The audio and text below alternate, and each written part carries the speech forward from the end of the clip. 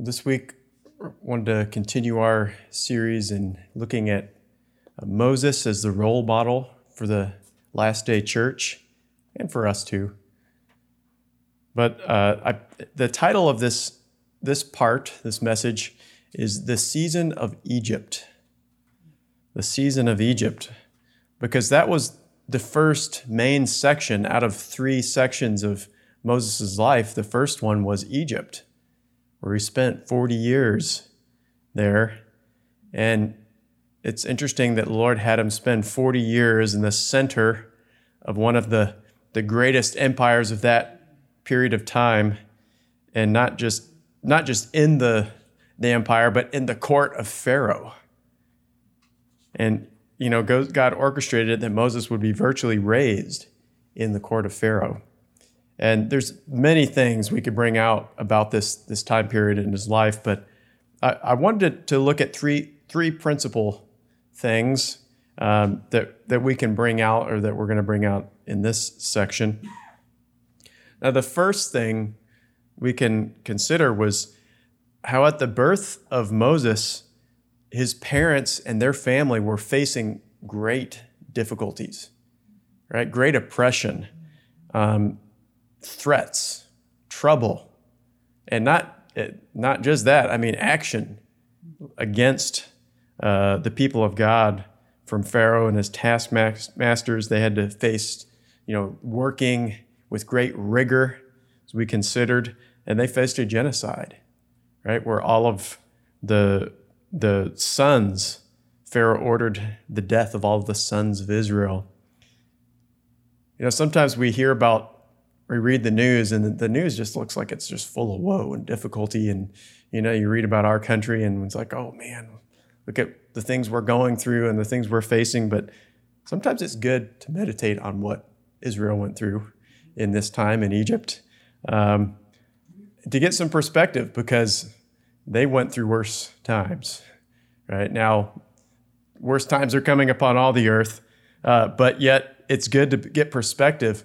But especially because one of the messages of this story is that in the midst of all of that, something remarkable took place.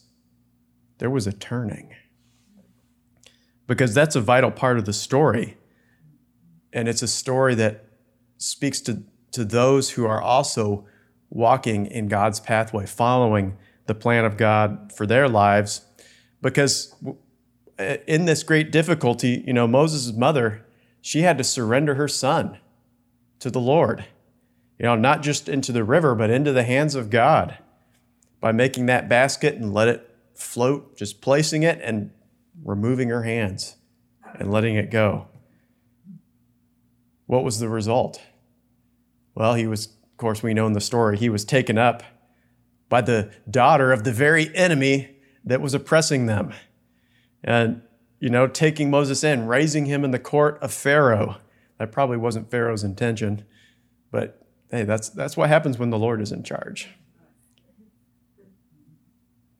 And so she received her son back. Not just that, but then she went and paid Moses' mother to nurse him, right? And so, in a sense, Moses was given back to her, and she was rewarded, and she could have an impartation into the life of her son. It kind of reminds me of how, the Lord turns the curse into a blessing. And of course, we can remember the words from Romans 8:28, that all things work together for good to those who love God and are called according to his purpose. And so we can understand how God can turn the most terrible, evil, wicked situation for good. Even the working of his enemies. I can't imagine facing that situation where the ruler of the land you're living in says you're going to have to put your own son to death, or submit your son to be put to that. And they had to release him into the hands of God.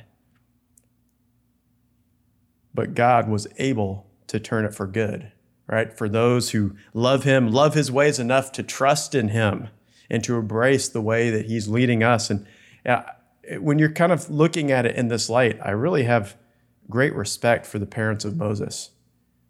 When you think about what God was asking them to do, it's very much like the situation with Abraham, where God said to Abraham, "Give me your son." And, we read about Abraham, how he kind of had a faith that God could even raise his son from the dead. I'm just kind of wondering if Moses' parents had a faith in their heart that, well, we're putting our son into the hands of God, but we're believing that he can do something, that he can restore. And what happened? They got him back. They got him back with a blessing. But, they surrendered him to the river. God brought him back again, because God can even use our enemies to bless those who trust in him and obey him. And so they were going through quite a difficult time, but God is able to turn it for good. And that's a message we want to meditate upon as we read about all the evil things happening in the world and in the earth. God is able to turn it for good for those who love him, who trust in him, who are following his pathway. Now, the second aspect we can see here is how Moses had to spend some time in the court of Pharaoh, and quite a lot of time when you think about 40 years. I mean, that's quite a number of years to receive training. And so he had to learn some valuable lessons there in Egypt. And we can understand this from Stephen's message in the book of Acts, where he's recounting the life of Moses. And he says this little verse about Moses in Acts 7:22. He says, "Moses was learned in all the wisdom of the Egyptians and was mighty in words and deed." It wasn't just in the ways of God, but he spent time and he learned all the wisdom of the Egyptians. And so you get the idea that he had to learn, he had to study, right? There was something he had to obtain in this time period, and it was in a very dark place, in a dark court. I imagine there's all sorts of things that were unpleasant, and worshiping all the many gods of Egypt and things he had to face. But he walked through that and he learned a lot from that experience. Even though we are told to avoid the wisdom that's from below, and we're to focus on the wisdom that's from above, right? As James says, there is a wisdom and a knowledge that we can gain when we walk through natural circumstances, in our natural duties and occupations. And, that took place for 40 years in the life of Moses. And, sometimes we can get confused in that, in just these natural situations where we don't see anything spiritual, because often to receive wisdom, it's in time of need. And sometimes it's natural situations that God orchestrates where we have to, that they kind of motivate us to say, "Lord, I need wisdom. Lord, give me wisdom for this thing, this decision I have to make, or this thing I'm going through." And so we have to pay attention to sometimes to the natural things where the Lord brings us into. If we disregard them as unimportant, sometimes we can miss the things God wants to teach us, the wisdom that's from above. It says this in Isaiah 28. And the Lord's using a natural occupation to speak to us. He says, Isaiah 28:23, it says, "Give ear and hear my voice.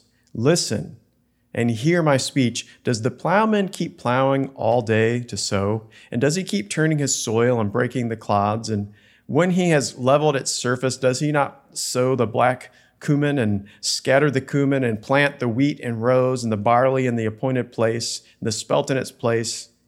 Verse 26, "For he instructs him in right judgment. His God teaches him." And then verse 29, it says, "This also comes from the Lord of hosts, who is wonderful in counsel and excellent in guidance."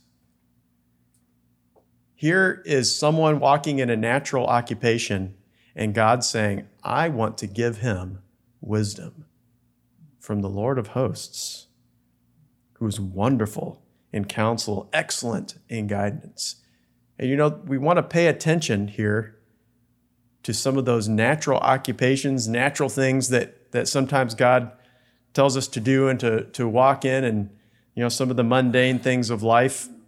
Because here's the plowman just working away, doing some very natural things, some hard work in this instance. But it says it is God who instructs him in right judgment and God who teaches him. And so there can be some instruction that God wants to give to us as we're just doing the things he asks us to do.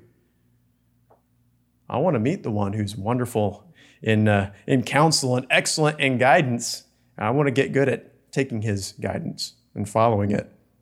And so in our preparation to be used by the Lord, there is a precious wisdom and instruction that comes upon from the Lord of hosts to those who are just being faithful in the natural duties, in the natural occupations, the natural situations. And actually, you can see this in many of the great leaders in Scripture. Right? You see this parallel. Where was David when Samuel came and the feast was called and the meat was set forth and all the sons of Jesse were there and everyone was having a good time and Samuel was going down the line? Lord, is this your anointed? No. Where was David? He was just faithfully tending his flock. Now, his brother Eliab said, "You're few sheep." I don't know how few it was, but he was just out there. Didn't matter. He wanted to be faithful. He had to be called in from the field to go on. And there's that aspect. Where was Elisha? When Elijah came, he was just plowing the fields, and that's where he received the mantle from his master. Where was Joshua? Well, he was there for 40 years as well, just serving Moses. And then he was chosen. And so there's this vital concept that we have to look for wisdom and instruction, even in the most mundane of areas, and be faithful in those areas of what God calls us to do or what he's taking us through. Now, this can apply to, our life, but it can apply to just situations where God is taking us through and calling us to walk through something natural and to be faithful in it. Now, I remember, actually, I heard this like third hand, so I might not be getting all the details right, but I heard Pastor Wallace was sharing a story about some who had just graduated from a Bible school, and they wanted to make their start in the ministry. And Elizabeth might have to fill me in on the details if I get it wrong, but the details don't matter. But yet, so they wanted to make their start in the ministry, and they came to a certain field to help out the ministry and take part in it. But the head of that ministry, when they got there, asked them to do some natural things. And, some jobs and projects that needed to be done. I think one of them might have been painting a wall or doing some painting or something on the property. And their response when they were asked to do these things were, well, we came to minister and preach, not to paint. Well, the result was they didn't last too long on the field. And I think eventually they went home. They didn't want to do those natural things. They thought, what? That's not where God is. I want to preach. I want to minister. Well, the thing is God is in those things. That's where we meet him. And that's where we learn much of who he's like, of being faithful. There's actually a quote from one of our textbooks. I always kind of chuckle when I read this. But it's telling a story of a certain Bible school. Here's another situation with Bible school students. Sometimes they get ready. They say, I want to minister. And then God says, well, here's some lessons to learn. But anyway, here's a certain Bible school where one of the students was always crying out in the prayer meetings, Lord, make me a martyr. I want to be a martyr for you. And one evening, one of his fellow students just, asked him if he wouldn't mind taking his pots and pans duties after the dinner because he had a special event he had to attend to. Not I, says the martyr. He had better things to do than pots and pans. But, there's something about being faithful in those natural things that God presents to us. It may seem like there's no relation at all to our spiritual calling or to the promises of God. And it's hard to see how these things are connected, but it's important. Pastor Bailey went through several revivals in the length of his ministry, and he said something I had not quite grasped the significance of until I was just kind of considering this concept of the natural. He said this. He said, one of the pitfalls of revival. Now, when he says that, you're like, okay, I want to pay attention because, God's promises, we're going to come into revival. So if there's a pitfall, I want to know what it is.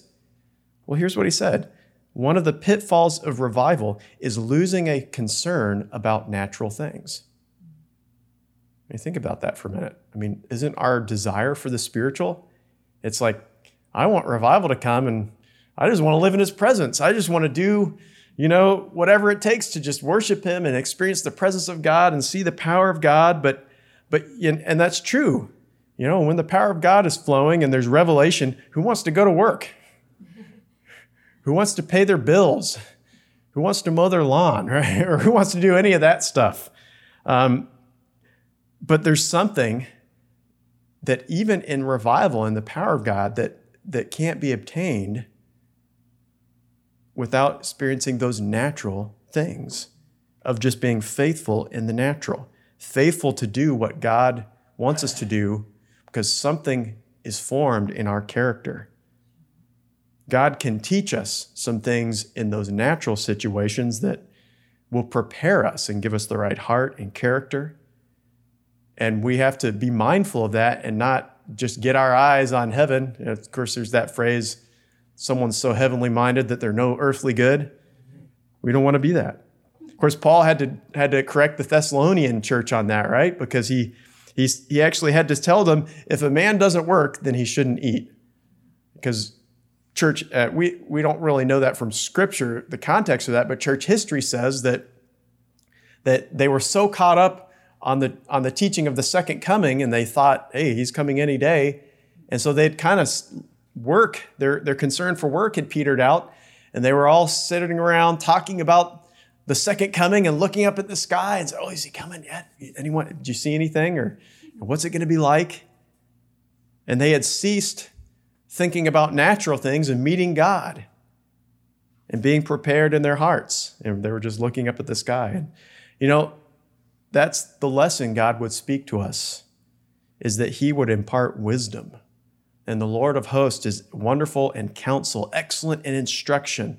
And in the coming revival, we cannot lose sight of what God would do in the natural and in our lives, in our everyday lives, because that's how he's going to speak and impart wisdom. Now, one last lesson from this season of Moses' life and that I want to consider is how he left Egypt. Because in a sense, when you're reading Exodus, he kind of ended his season with a mistake and a failure, right? And kind of, sad in that sense of fleeing. And, we can read that story from Exodus where he saw the Egyptian abusing an Israelite and, one of his fellow Israelites. And so Moses slew the Egyptian and buried his body. And of course, his motivation in that, he was thinking, well, his brethren, they're going to be thankful that I'm helping out, that I'm intervening for them. And, he thought, I wonder if he just had that sense. Well, I'm called to be a deliverer, so I'm going to deliver them, from these bad Egyptians. Stephen also records this in Acts 7:25. He said that Moses, he supposed his brethren should have understood how God by his hand would have them deliver them. It was clear in Moses' heart that he was called to be a deliverer of his people. And he thought the people would have that same appreciation. And so he went about to try and do something about that, but they didn't quite see it the way he did. Instead, they said, well, who made you a ruler over us? And so Moses had that sense of his calling. His brethren didn't see it the same way because it was going to take an additional season of preparation. But also, this action brought about some severe consequences. Moses or Pharaoh heard about it and sought for his life, and so Moses had to flee.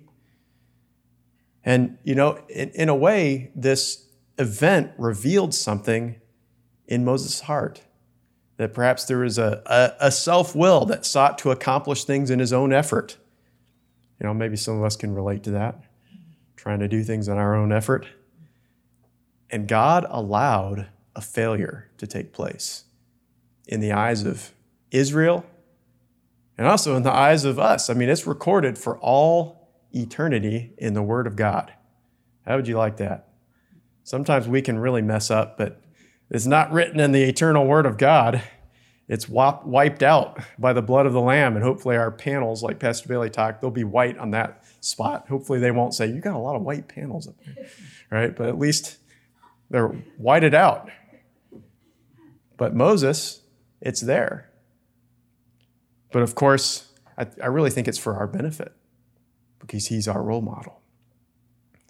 And what's interesting is when you compare the accounts in Exodus and then God's summary of that in Hebrews, there's a bit of a difference there, isn't there?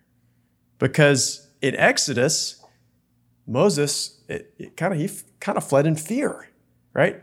He feared when it was found out that he'd killed the Egyptian, and he fled into the wilderness. But in Hebrews, the account the Lord gives and the summary, you could say it was the Lord's summary of the action that Moses fled in faith. Right? Hebrews 11:27. By faith he forsook Egypt, not fearing the wrath of the king. Now, isn't that interesting? That's almost like, Lord, how do you work that out? He fled, it says he feared when it was found out, and he fled, but from God's perspective, he did not fear. He left in faith. Even though we're kind of reading between the lines, it doesn't expressly say this in Scripture, I think that we can tell that Moses had a meeting with God in that wilderness, in that desert for 40 years. God was meeting him and working in his life. I'm not just talking about the burning bush either, but that God was working something in his heart. And I think we can surmise that situation in Egypt of him having to leave, that must have been unpleasant. Perhaps even discouraging, right? To leave in such a way. It was probably a bitter experience. And maybe there was even some wandering in his heart, Lord, why did you allow this? You called me to be a deliverer. Maybe there was even some reaction in his heart, well, I just give up. My brethren didn't want me. I utterly failed. I just fell on my face. In that sense, I had to flee. I give up. Maybe that's crossed your spirit a time or two, and things you've gone through. And here's the Lord saying he fled in faith, not fearing.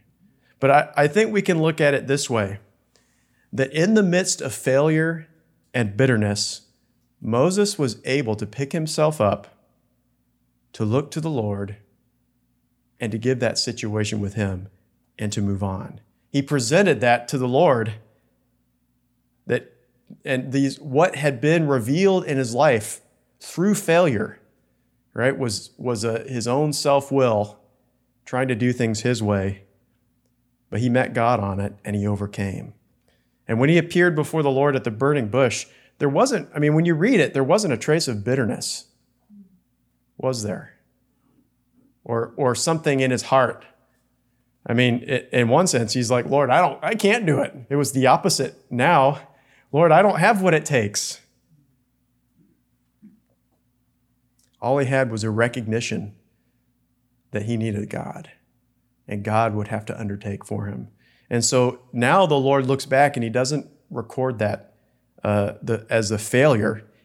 God just sees the work of faith that was accomplished in Moses' life, of how he met God and overcame.